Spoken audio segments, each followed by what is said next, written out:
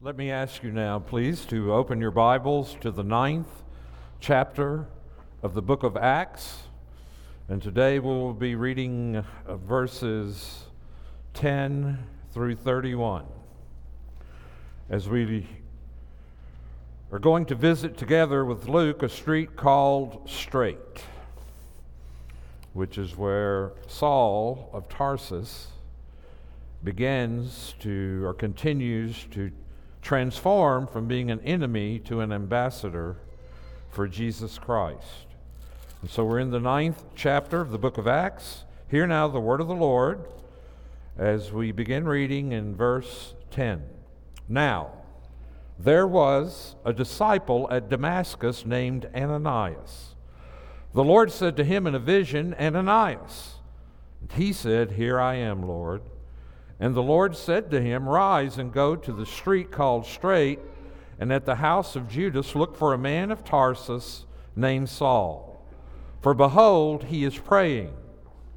And he has seen in a vision a man named Ananias come in and lay his hands on him so that he might regain his sight. But Ananias answered, Lord, I have heard from many about this man, how much evil he has done to your saints in Jerusalem. And here he has authority from the chief priest to bind all who call on your name. But the Lord said to him, Go, for he is a chosen instrument of mine to carry my name before the Gentiles and kings and the children of Israel. For I will show him how much he must suffer for the sake of my name. So Ananias departed and entered the house, and laying his hands on him, he said, Brother Saul, the Lord Jesus, who appeared to you on the road by which you came, has sent me so that you may regain your sight and be filled with the Holy Spirit.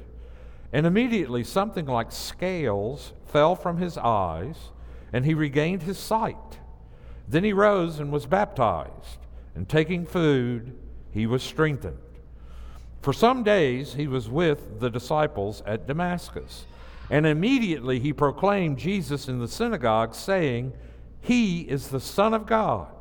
And all who heard him were amazed and said, Is not this the man who made havoc in Jerusalem of those who called upon his name? And has he not come here for the purpose to bring them bound before the chief priest? But Saul increased all the more in strength and confounded the Jews who lived in Damascus by proving that Jesus was the Christ. When many days had passed, the Jews plotted to kill him. But their plot became known to Saul. They were watching the gates day and night in order to kill him. But his disciples took him by night and let him down through an opening in the wall, lowering him in a basket. And when he had come to Jerusalem, he attempted to join the disciples. And they were all afraid of him, for they did not believe that he was a disciple. But Barnabas took him and brought him to the apostles and declared to them how on the road he had seen the Lord, who spoke to him, and how at Damascus he had preached boldly in the name of Jesus.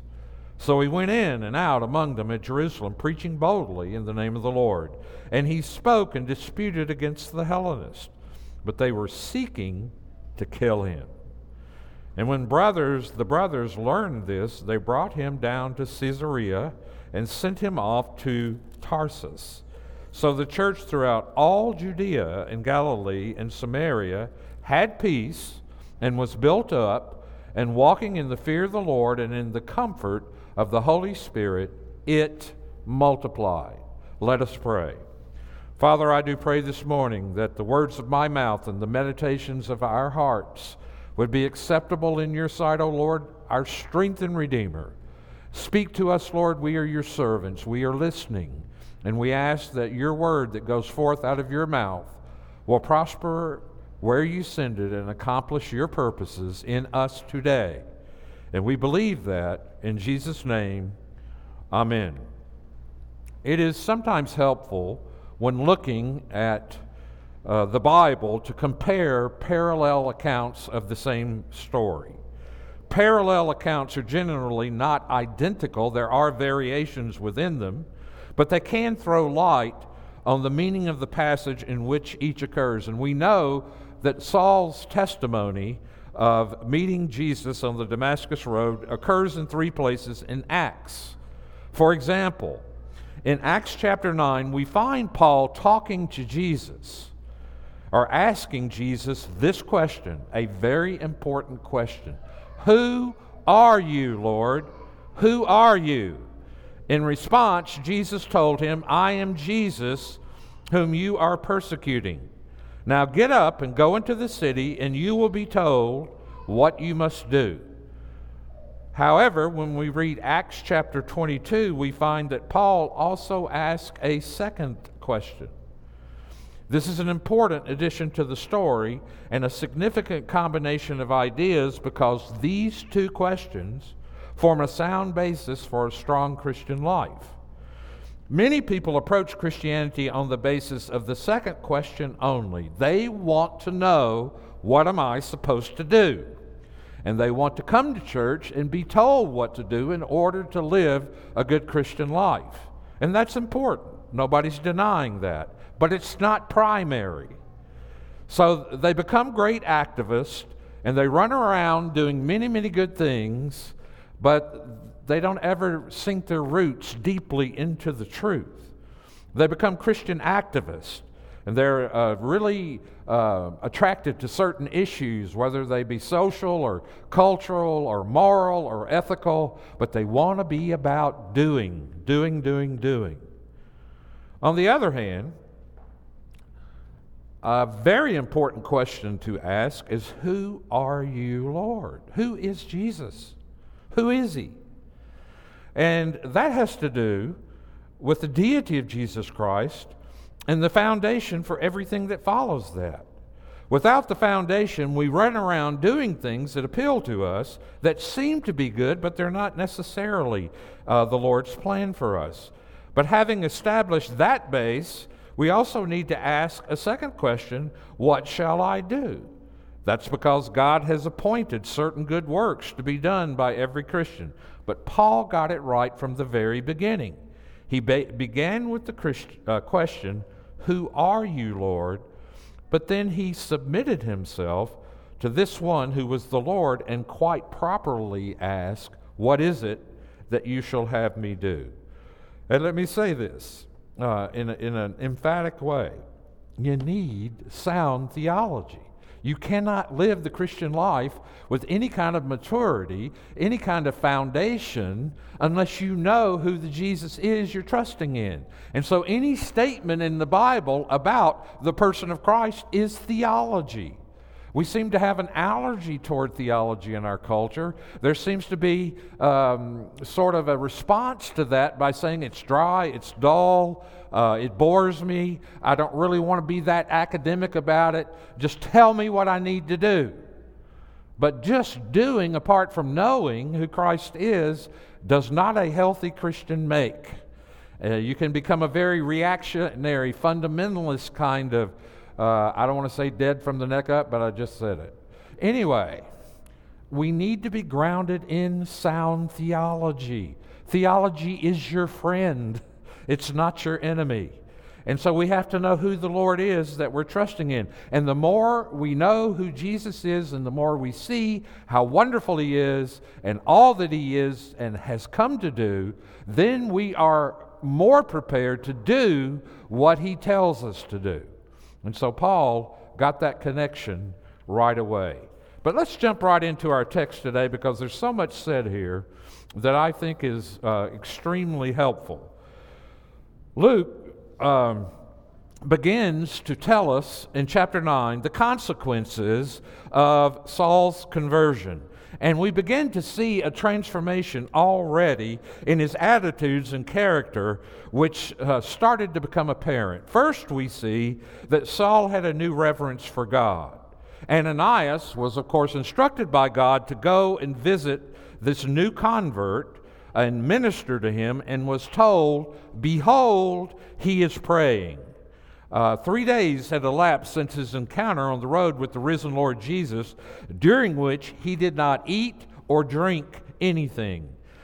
and he was abstaining from any kind of nourishment in order to give himself without distraction toward prayer.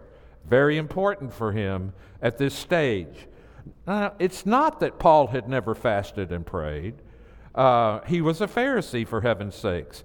But the way he prayed as a Pharisee might be like the Pharisee in the temple who thanked God he was not like the sinner. He probably fasted twice a week. But now he sees life differently through the lenses of Jesus and his cross. He sees that he's been reconciled to God, and consequently he enjoyed a new and healthy access to the Father. The Spirit witnessed with his spirit that he was the Father's child. And the content of his prayers we can only wonder at. Nothing's said here, but I would guess he prayed a lot for the forgiveness of all his sins, especially his chief sin, which was self-righteousness, and the cruel persecution of Jesus and his followers, and for wisdom to know exactly what God wanted of him, what he wanted him to do, and for power to exercise his ministry, whatever that would be. No doubt his prayers also included worship, and he poured out his soul in praise to God when he had been breathing murderous threats against the Lord's disciples. He was now breathing out prayer and praise to God. The raging lion has been turned into a bleating lamb. Still today, the fruit of conversion is always a new awareness of the fatherhood of God. J.I. Packer once said, if you want to know whether a man really gets and understands Christianity, the way you can know a man or woman, a boy or girl, is they make much of the fatherhood of God, that they understand and revel in the beauty of the truth of adoption in Jesus Christ. And so, Ananias, who becomes a big player as we continue in this, is probably one of the forgotten heroes of the Christian church. Saul had a new relationship to the church into which Ananias has now introduced him. And you're going to see how important community is. You're going to see how much being a member of a church and being a relationship not only to Jesus, but also with those who are believers and followers of him in a structured setting like the church helps. Had it not been for Ananias, Paul would have suffered greatly. Had it not been for Barnabas, as we shall see in a moment, Paul's ministry would have been a disaster. And so God placed these people, who are not the big league stars that ultimately Paul becomes, but are key people in the development of Paul's mission and ministry. And that is why we need to be connected to a church, in my judgment, in a formal way. My judgment matters little, but the Bible's judgment matters most. And the Bible does not see Christians who are not attached to a local church under the authority of leadership, such as elders, and accountable and responsible. And so the amazing thing is about Ananias is he's a reluctant hero here. He was reluctant to go and do the follow-up work, and his hesitation was understandable, although R.C. Sproul said it was the greatest offense and affront to God that Ananias would report to him what Saul had been doing. Like God didn't know. Like he said, well, God, don't you know who this is? Surely God knew who it was. But Ananias had to get there like the rest of us, and Jesus repeated. And I would have been exactly like Ananias. I would have hedged a little bit about going immediately. But Jesus told him to go, and he added that Saul was his chosen instrument to carry the name before the Gentiles, and also the people of Israel, a ministry which would involve much suffering for the sake of the same name. And so Ananias goes to Straight Street, which, by the way, is still in Damascus. It is the main east-west thoroughfare, and he goes to the house of Judas, not the one who hung himself, obviously, indeed to the very room where Saul was. There he placed his hands on him, perhaps to identify with him, and he prayed for the healing of his blindness and for the fullness of the Spirit to empower him for his ministry. Even more, I suspect, this laying on of hands was a gesture of love to a helpless, blind man who could not see the encouraging face that Ananias had for him, but he could feel the pressure of his hands. At the same time, it's always interesting to me. I had a brother who was totally blind, and of course he couldn't see light, darkness, nothing. I said, "What is it, pitch black?" He said, "No, it's gray. Everything is gray. Can't see anything." And so when I would come in the room, or any person would come in the room, he couldn't see you, but he knew who you were. And how did he know? He listened to the way you walked through the house. And of course, me being larger, I made more noise walking across the wood floor than my children would. But he could tell. And there's such a tenderness here with Ananias and his treatment of this murderer of God's people.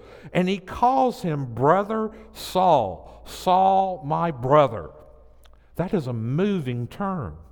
This may have been the first words that Saul ever heard from Christian lips, and they were powerful words to him. And they were words of sort of a welcome into the body. It probably was music to his ears. He was the arch enemy of the church. Finally, to be welcomed as a brother was a dreaded fanatic. Now to be received as a member of the family. Yes, it was so. Ananias explained how the same Jesus who had both appeared to him on the road and had sent him so that he might both recover his sight and be filled with the Holy Spirit. So immediately something like scales fell from his eyes, and he could see again. And after he was baptized, presumably Ananias administered the baptism, he received him visibly and publicly into the community of Jesus, and only then did he take food, and after a 3-day fast he regained his strength. Did Ananias prepare and serve the meal as well as baptize him?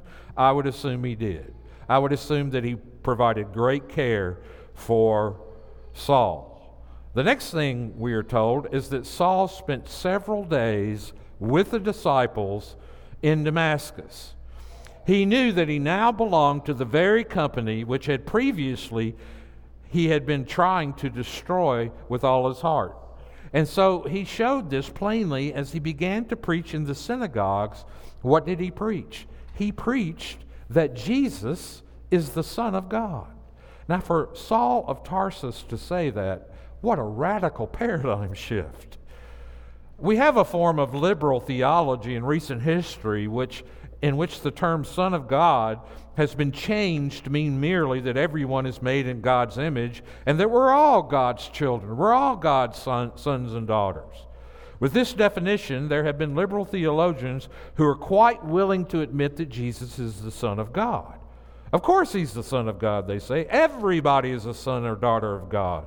But that is not what the term meant to Paul. And it is not what the term meant on the lips of the Lord Jesus. The proof is that Paul was persecuted for his profession. Why would he be persecuted for saying this if all he meant by it was that Jesus is another human being made in God's image? Knowledge of spiritual things that is based upon the identity of Jesus Christ. Why? Because Jesus is the Son of God. That is, Jesus is God. God does not err. If Jesus is God, then Jesus does not err. Everything Jesus tells us can be trusted. If he tells us that God is a certain kind of God, we can believe it because he is God himself and he speaks truthfully. If he tells us, as he does, that the Bible can be trusted, that it comes from God, that heaven and earth will pass away, but the Word of God will, being divine in nature, will never pass away, then we can trust the Bible. In a sense, nearly everything we know of spiritual reality is based upon the confession, Jesus is the Son of God, God himself, very God of God. Our salvation is also based upon it because the value of Jesus' death is linked to his being God. If Jesus were a mere man, even if he were a sinless man, his death could have only availed for himself. It could not have been of infinite worth. Besides, if he were nothing but a mere man, he would be sinful as other human beings are, and his death would be no different from the death of any other human being. But Jesus is not merely a man, he is a man, and he had to be a man to die. He had to take on human flesh, at the same time being God as well as man. He died as God and thus accomplished what God alone could accomplish.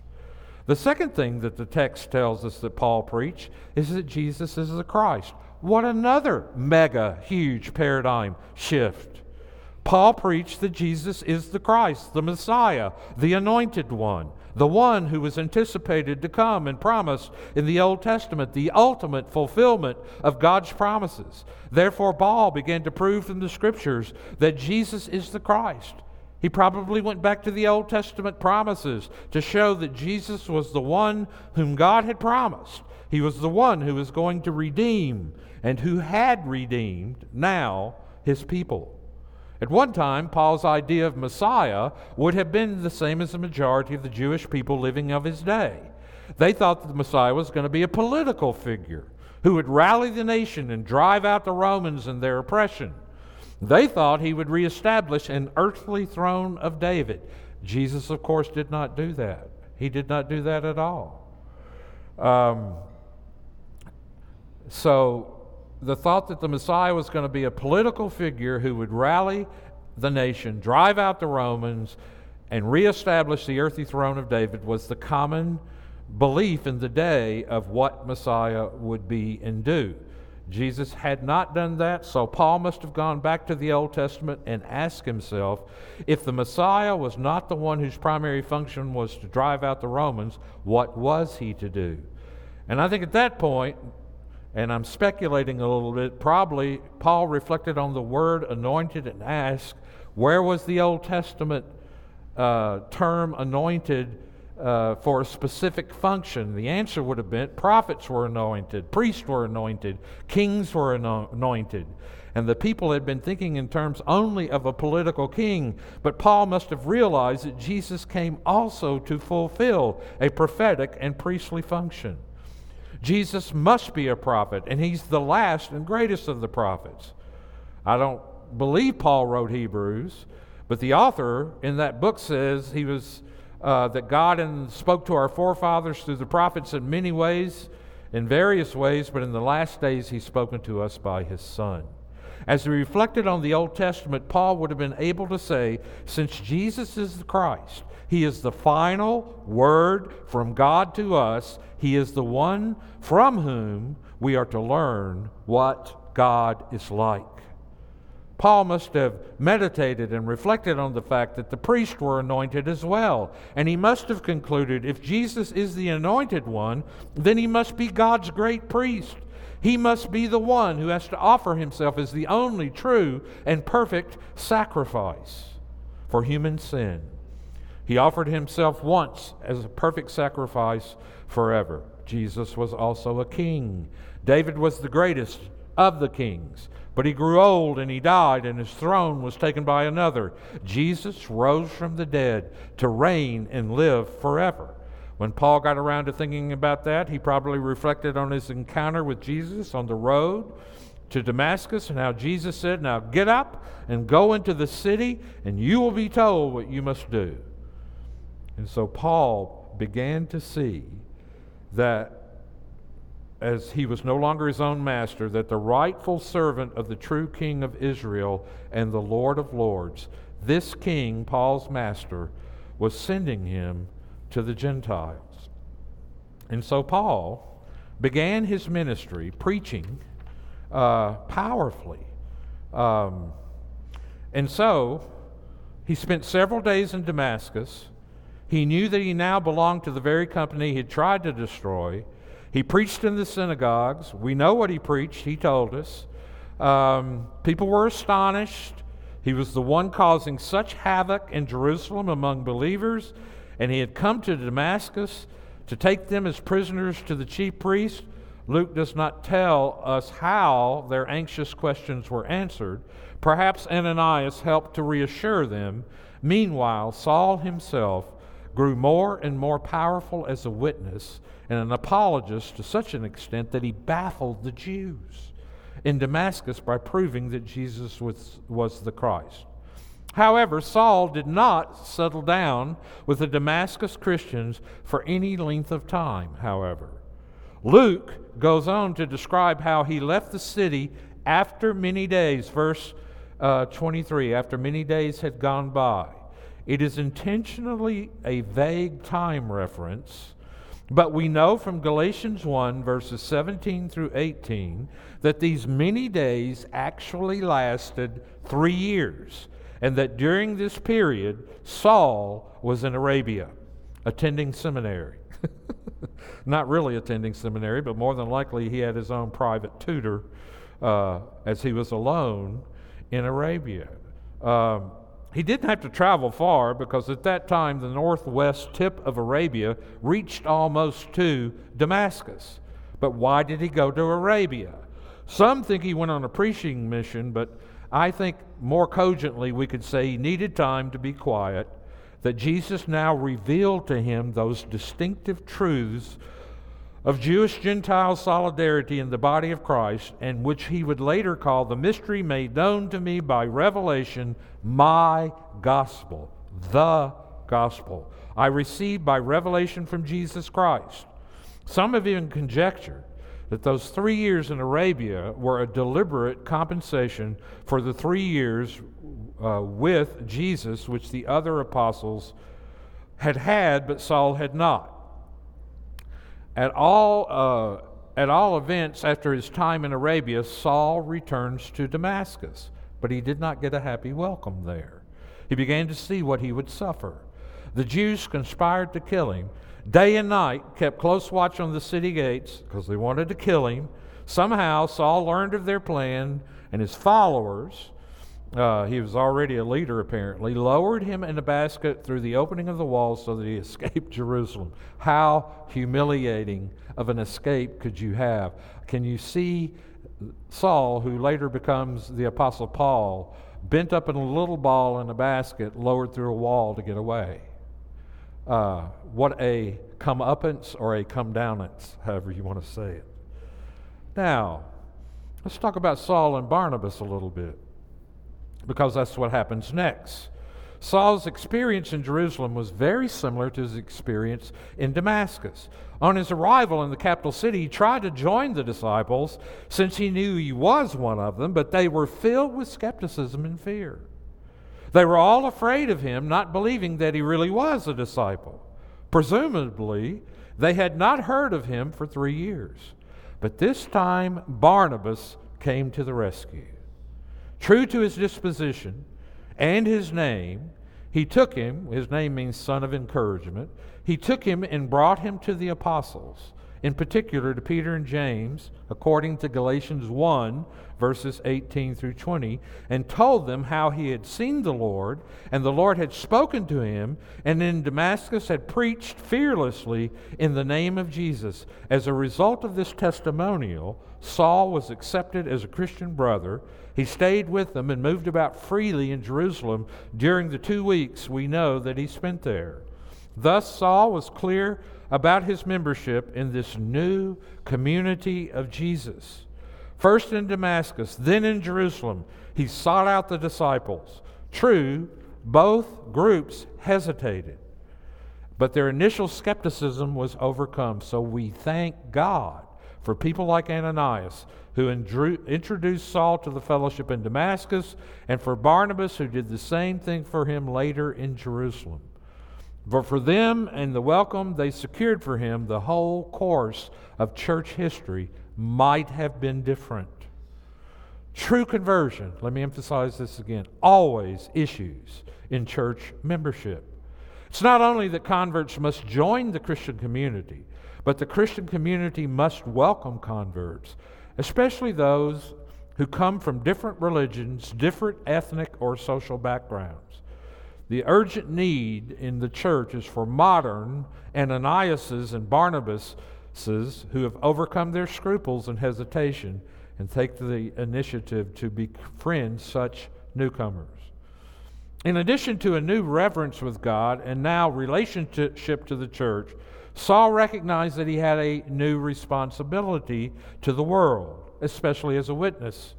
And according to his own account of his conversion, it was already on the Damascus road that Jesus appointed him as a servant and a witness. And indeed that Saul was his chosen instrument. And Ananias passed on to Saul Jesus' commission for him to be a witness to all men of what he had seen and heard.